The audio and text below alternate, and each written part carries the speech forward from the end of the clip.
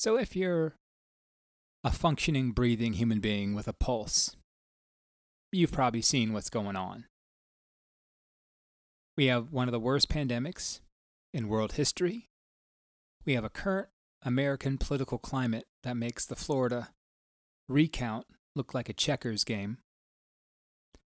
And also, you probably notice that a bunch of people have been put into situations, conversations, and discussions that they'd rather not be in. One of the things I hear all the time is people say they're uncomfortable having conversations about race, about religion, about civil duties, about civil injustice, about systemic racism. Well, if that makes you feel uncomfortable, you should see what a lot of people in this country have gone through for the past 400 years.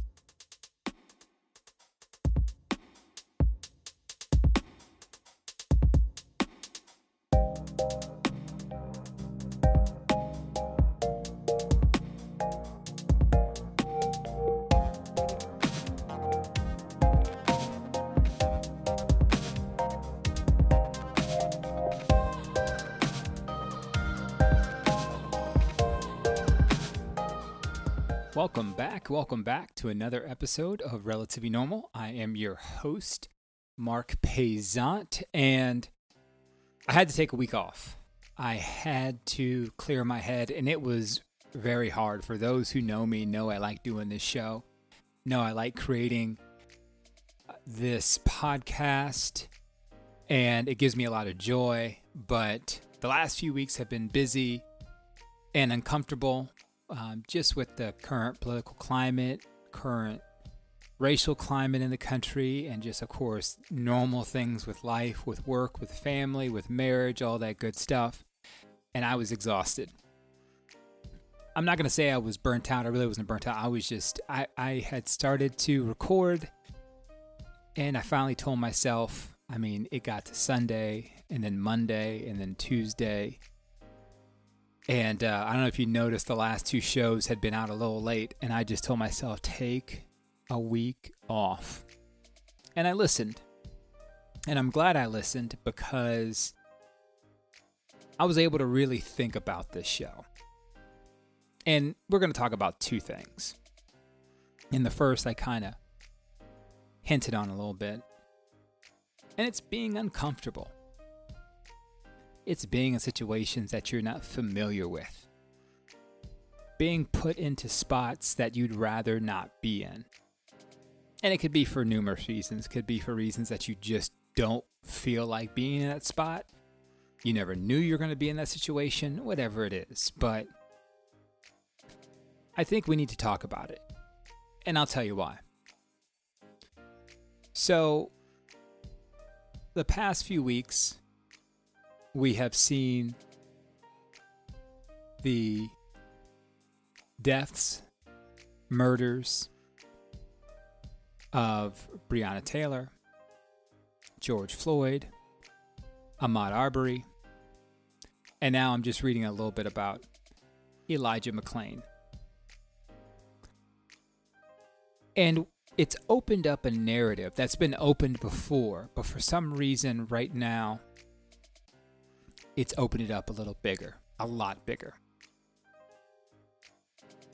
And what people have been forced to do is they've been forced to talk about not only racism,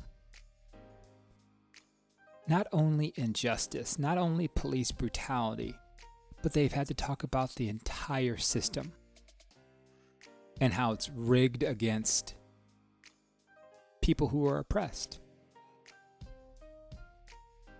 And these conversations we're having, whether it be personal conversations, which I've had, whether it be conversations about diversity in the workplace, they make a lot of people uncomfortable. The good thing about this is the best type of progress comes with being uncomfortable. The best outcomes come from people moving outside of their comfort zone and being uncomfortable. You know, if you're a basketball fan, you know the name Magic Johnson. And when he was a rookie, the Lakers were playing in the finals against the 76ers. And the MVP, the best player in the NBA, the all-time or the would-be all-time points leader, Kareem Abdul-Jabbar, gets injured, can't play. Game 6 of the finals in Philadelphia. So everyone just kind of wrote off the Lakers for that game, and they were hoping that Kareem could get back for Game 7 in LA. But here comes their 6'9" point guard to fill in and play center for Kareem. His comfortable spot, his number one spot, was point guard. A facilitator, a guy who brings the ball up the court, the floor general, tells people what to do. Pass first, score second guy. Playing center,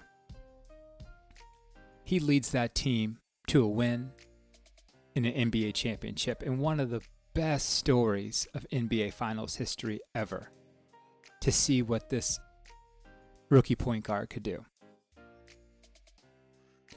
And what made that win, what made that championship even sweeter, is the fact that Magic Johnson played out of position and was uncomfortable, but still led his team to victory. Now, don't get me wrong, if he would have just played point guard and they would have switched somebody else and they would have won, they would have been just as happy. But we probably wouldn't be talking about it the way we talk about it. So being uncomfortable can lead to great things. But we have to understand that nothing comes out of being uncomfortable unless we're willing to take the plunge, unless we're willing to be comfortable being uncomfortable. I mean, let's be honest. It's easy to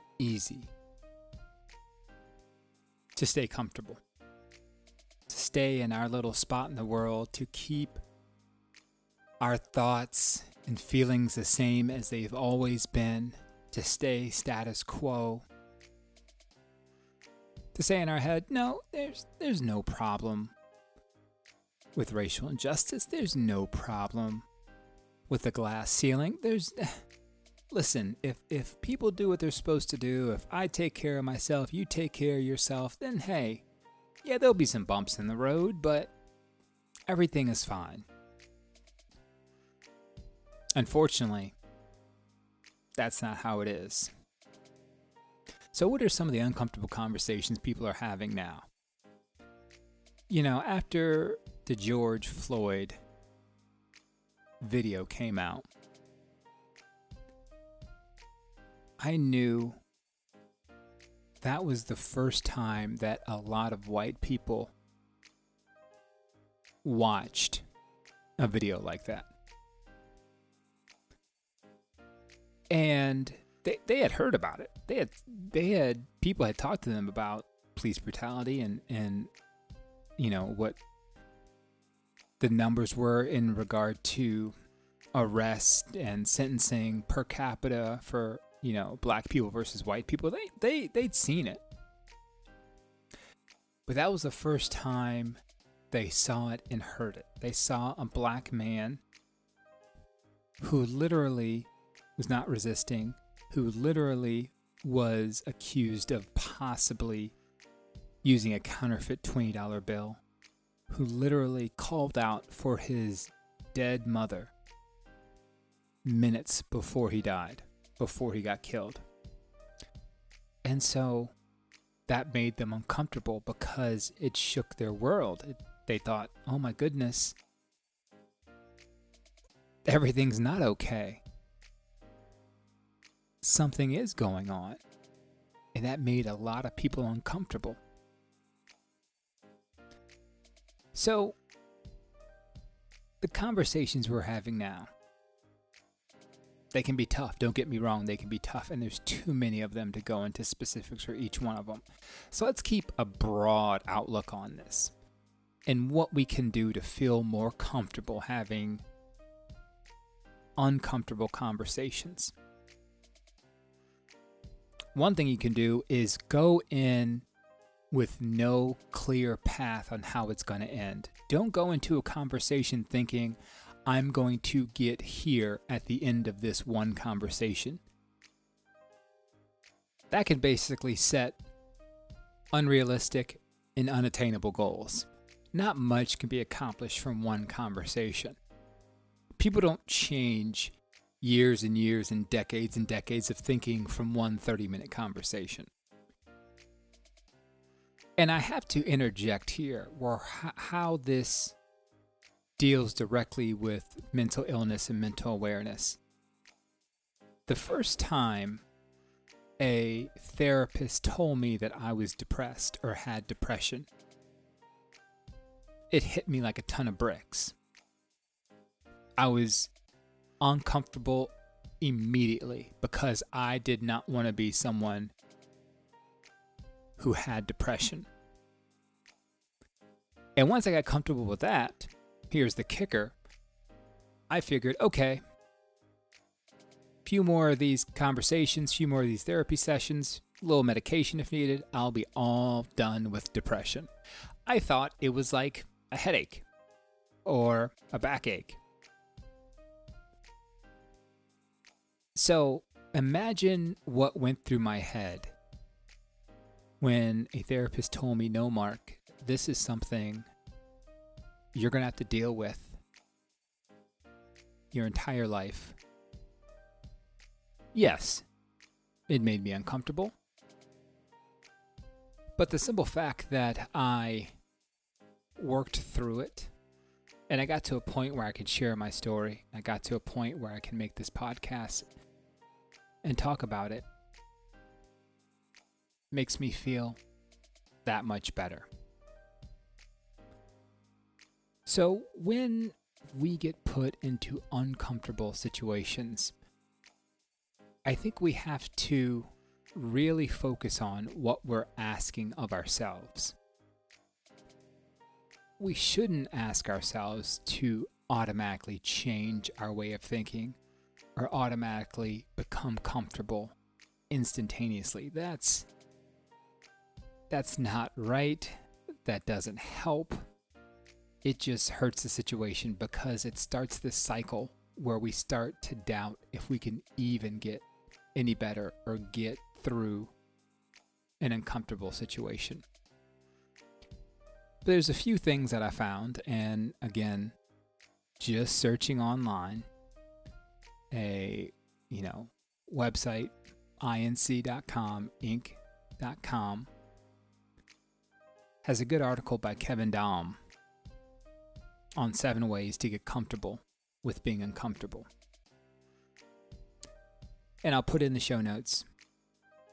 But I'm just going to read through a few of these. And maybe this can help you.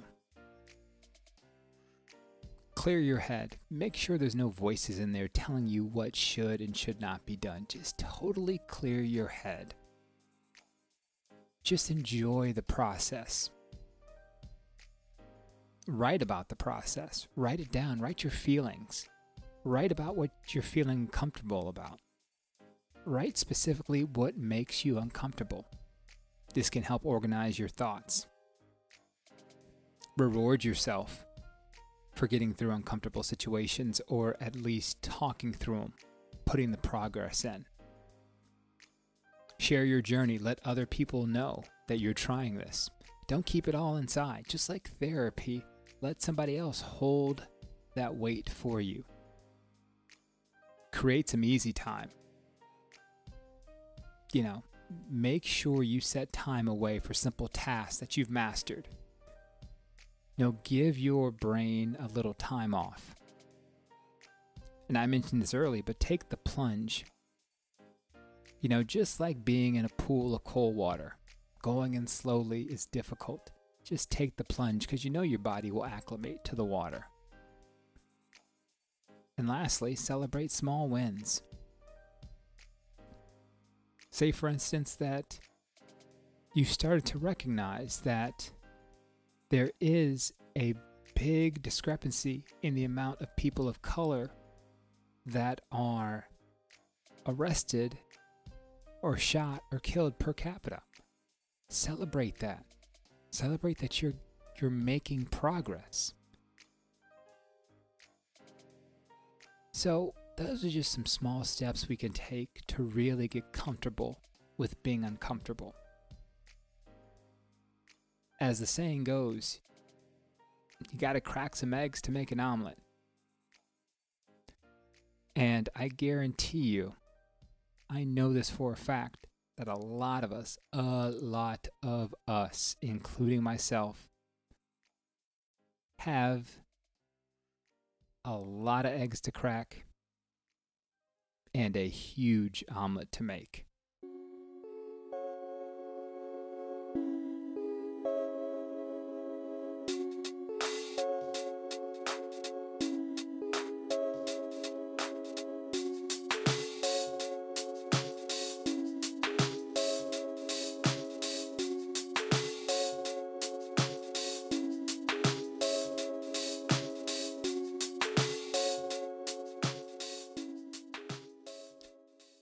So the second thing that I want to talk about, and I think it goes very well with what's going on in the world and how people's mental health is affected and being uncomfortable, is the psychology and sociology around confirmation bias. And for those who don't know what confirmation bias is,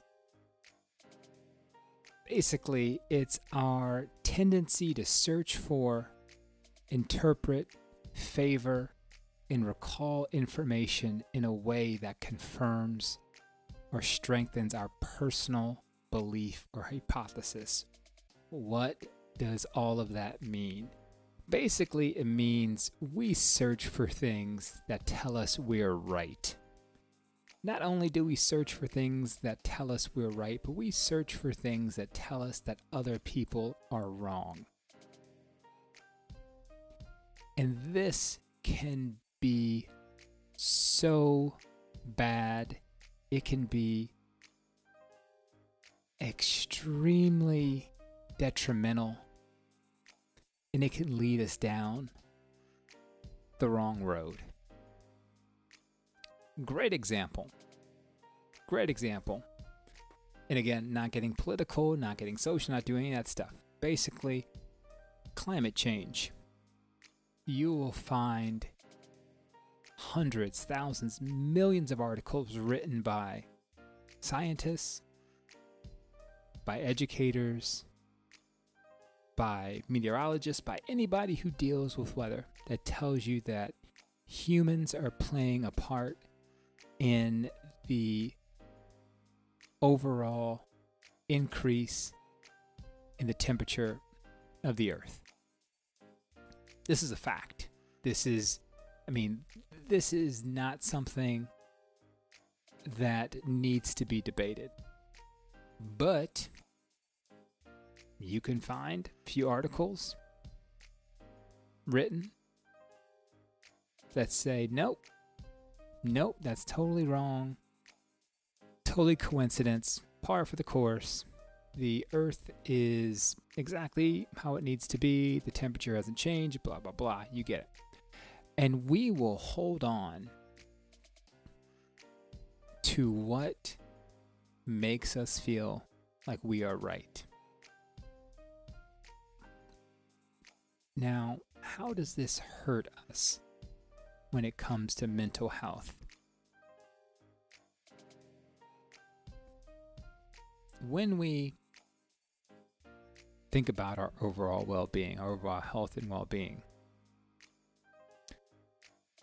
I've talked about triggers. I've talked about things that set people off. I talked about symptoms. I've talked about things I've gone through.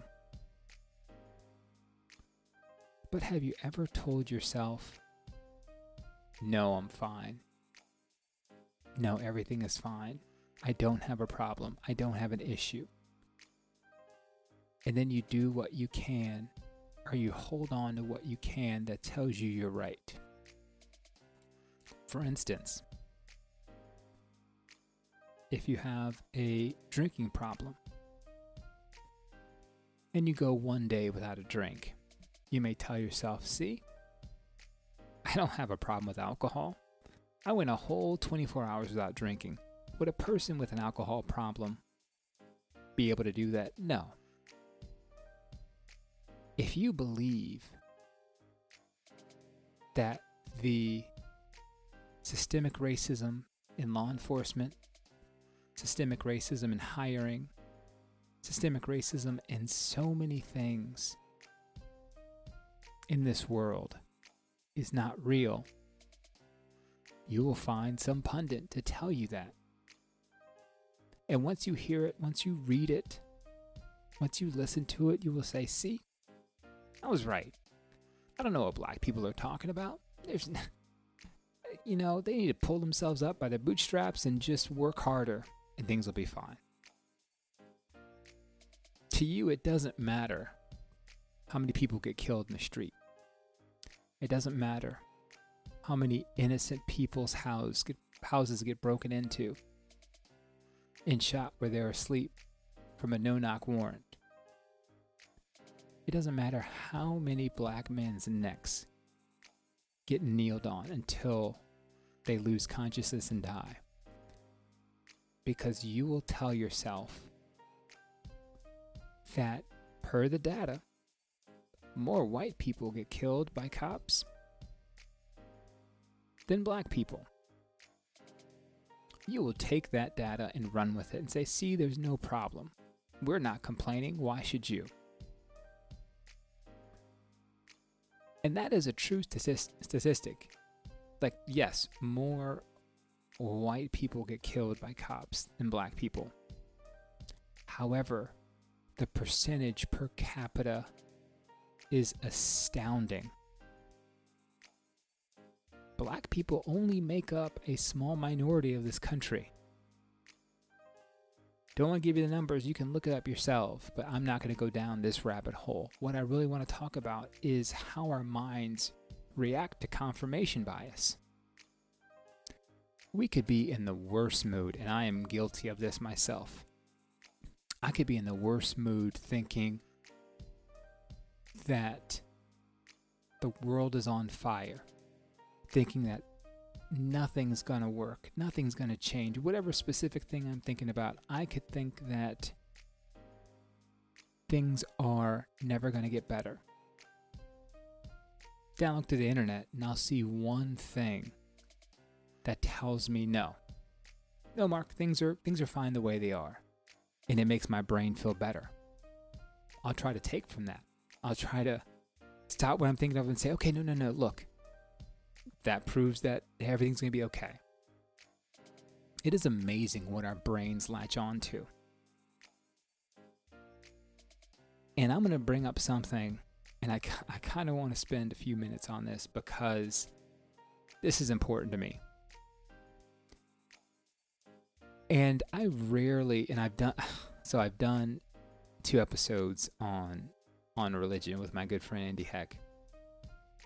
I rarely bring up God or the Bible or any type of religion when I'm trying to make a point or teach somebody about racial injustice or sexism or xenophobia or trans rights. I rarely bring up the Bible because I'm going to say it right now. The Bible is the most used book when it comes to confirmation bias, whether it be slavery, whether it be abortion, whether it be about the place of the female in American society, anything. Both sides use it, or multiple sides use it, They pick and choose to prove their point. Now I'm going to bring up a movie, and I brought up a movie on the show before, but the movie is called Birth of a Nation. It's the Nat Turner story about a slave uprising. And for those who don't know the story, Nat Turner was taught how to read as a young black slave, but he was taught how to read the Bible.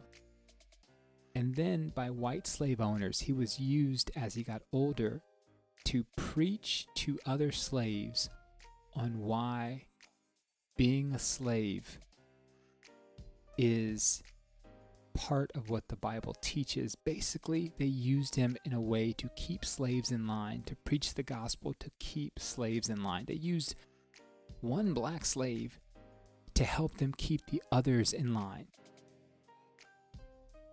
Now you're probably thinking, man, this is terrible. This is horrible. Well, yes, it is.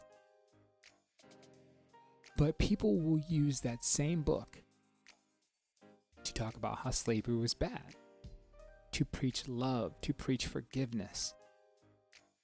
And the same people will preach why slavery was good, why slavery was necessary. I happen to live in the Bible Belt, where things aren't as progressive as people may want it to be. People love going to church. They love to hear the word of the Lord. And they will hold on to passages. They will hold on to parts of Scripture that prove their point. So that is why I don't like using the gospel. I don't like using the Bible. I don't like using any kind of religion, because it is just ripe for confirmation bias. And we really have to get away from that. People have to learn to see things with a clear head, because what does confirmation bias do? It takes us away from those uncomfortable situations. It takes us away from those uncomfortable conversations. If I don't believe something is happening because I read one thing that proved my point, I am not even going to engage someone else who has a different opinion. I'm just going to say, no, I'm right. No need to talk to them. I'm good to go. I'm very comfortable being where I am. Confirmation bias can really hurt us.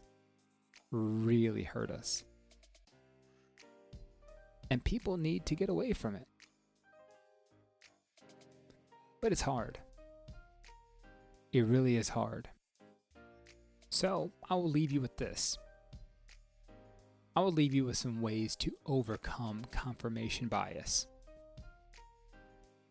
The easiest one is the first one. Seek external feedback.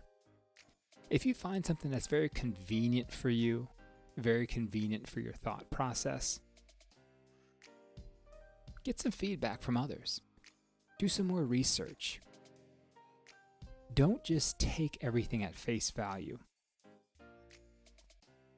Try proving yourself wrong. Once you get what you're looking for, try to look at it from a different perspective. Maybe change your question, change the wording of your question. And then the biggest one, I think the biggest one, don't make instant decisions. Don't just grab on to that thing that feels good. Take some time, take a breath, take a day or two, and then really think about it, or think about it again. Because once we move past our confirmation bias, once we move past those things that make us comfortable and move into that uncomfortability, then we can make true progress. And maybe we can all learn something from each other.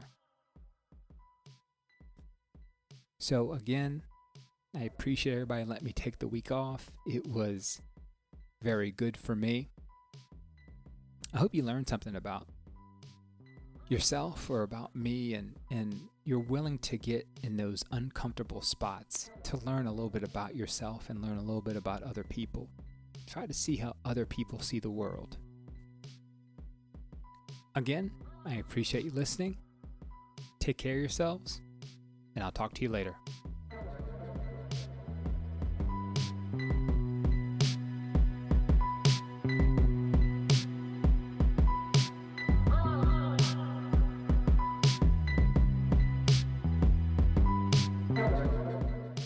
Relatively Normal is written, produced, and edited by me, Mark Payzant.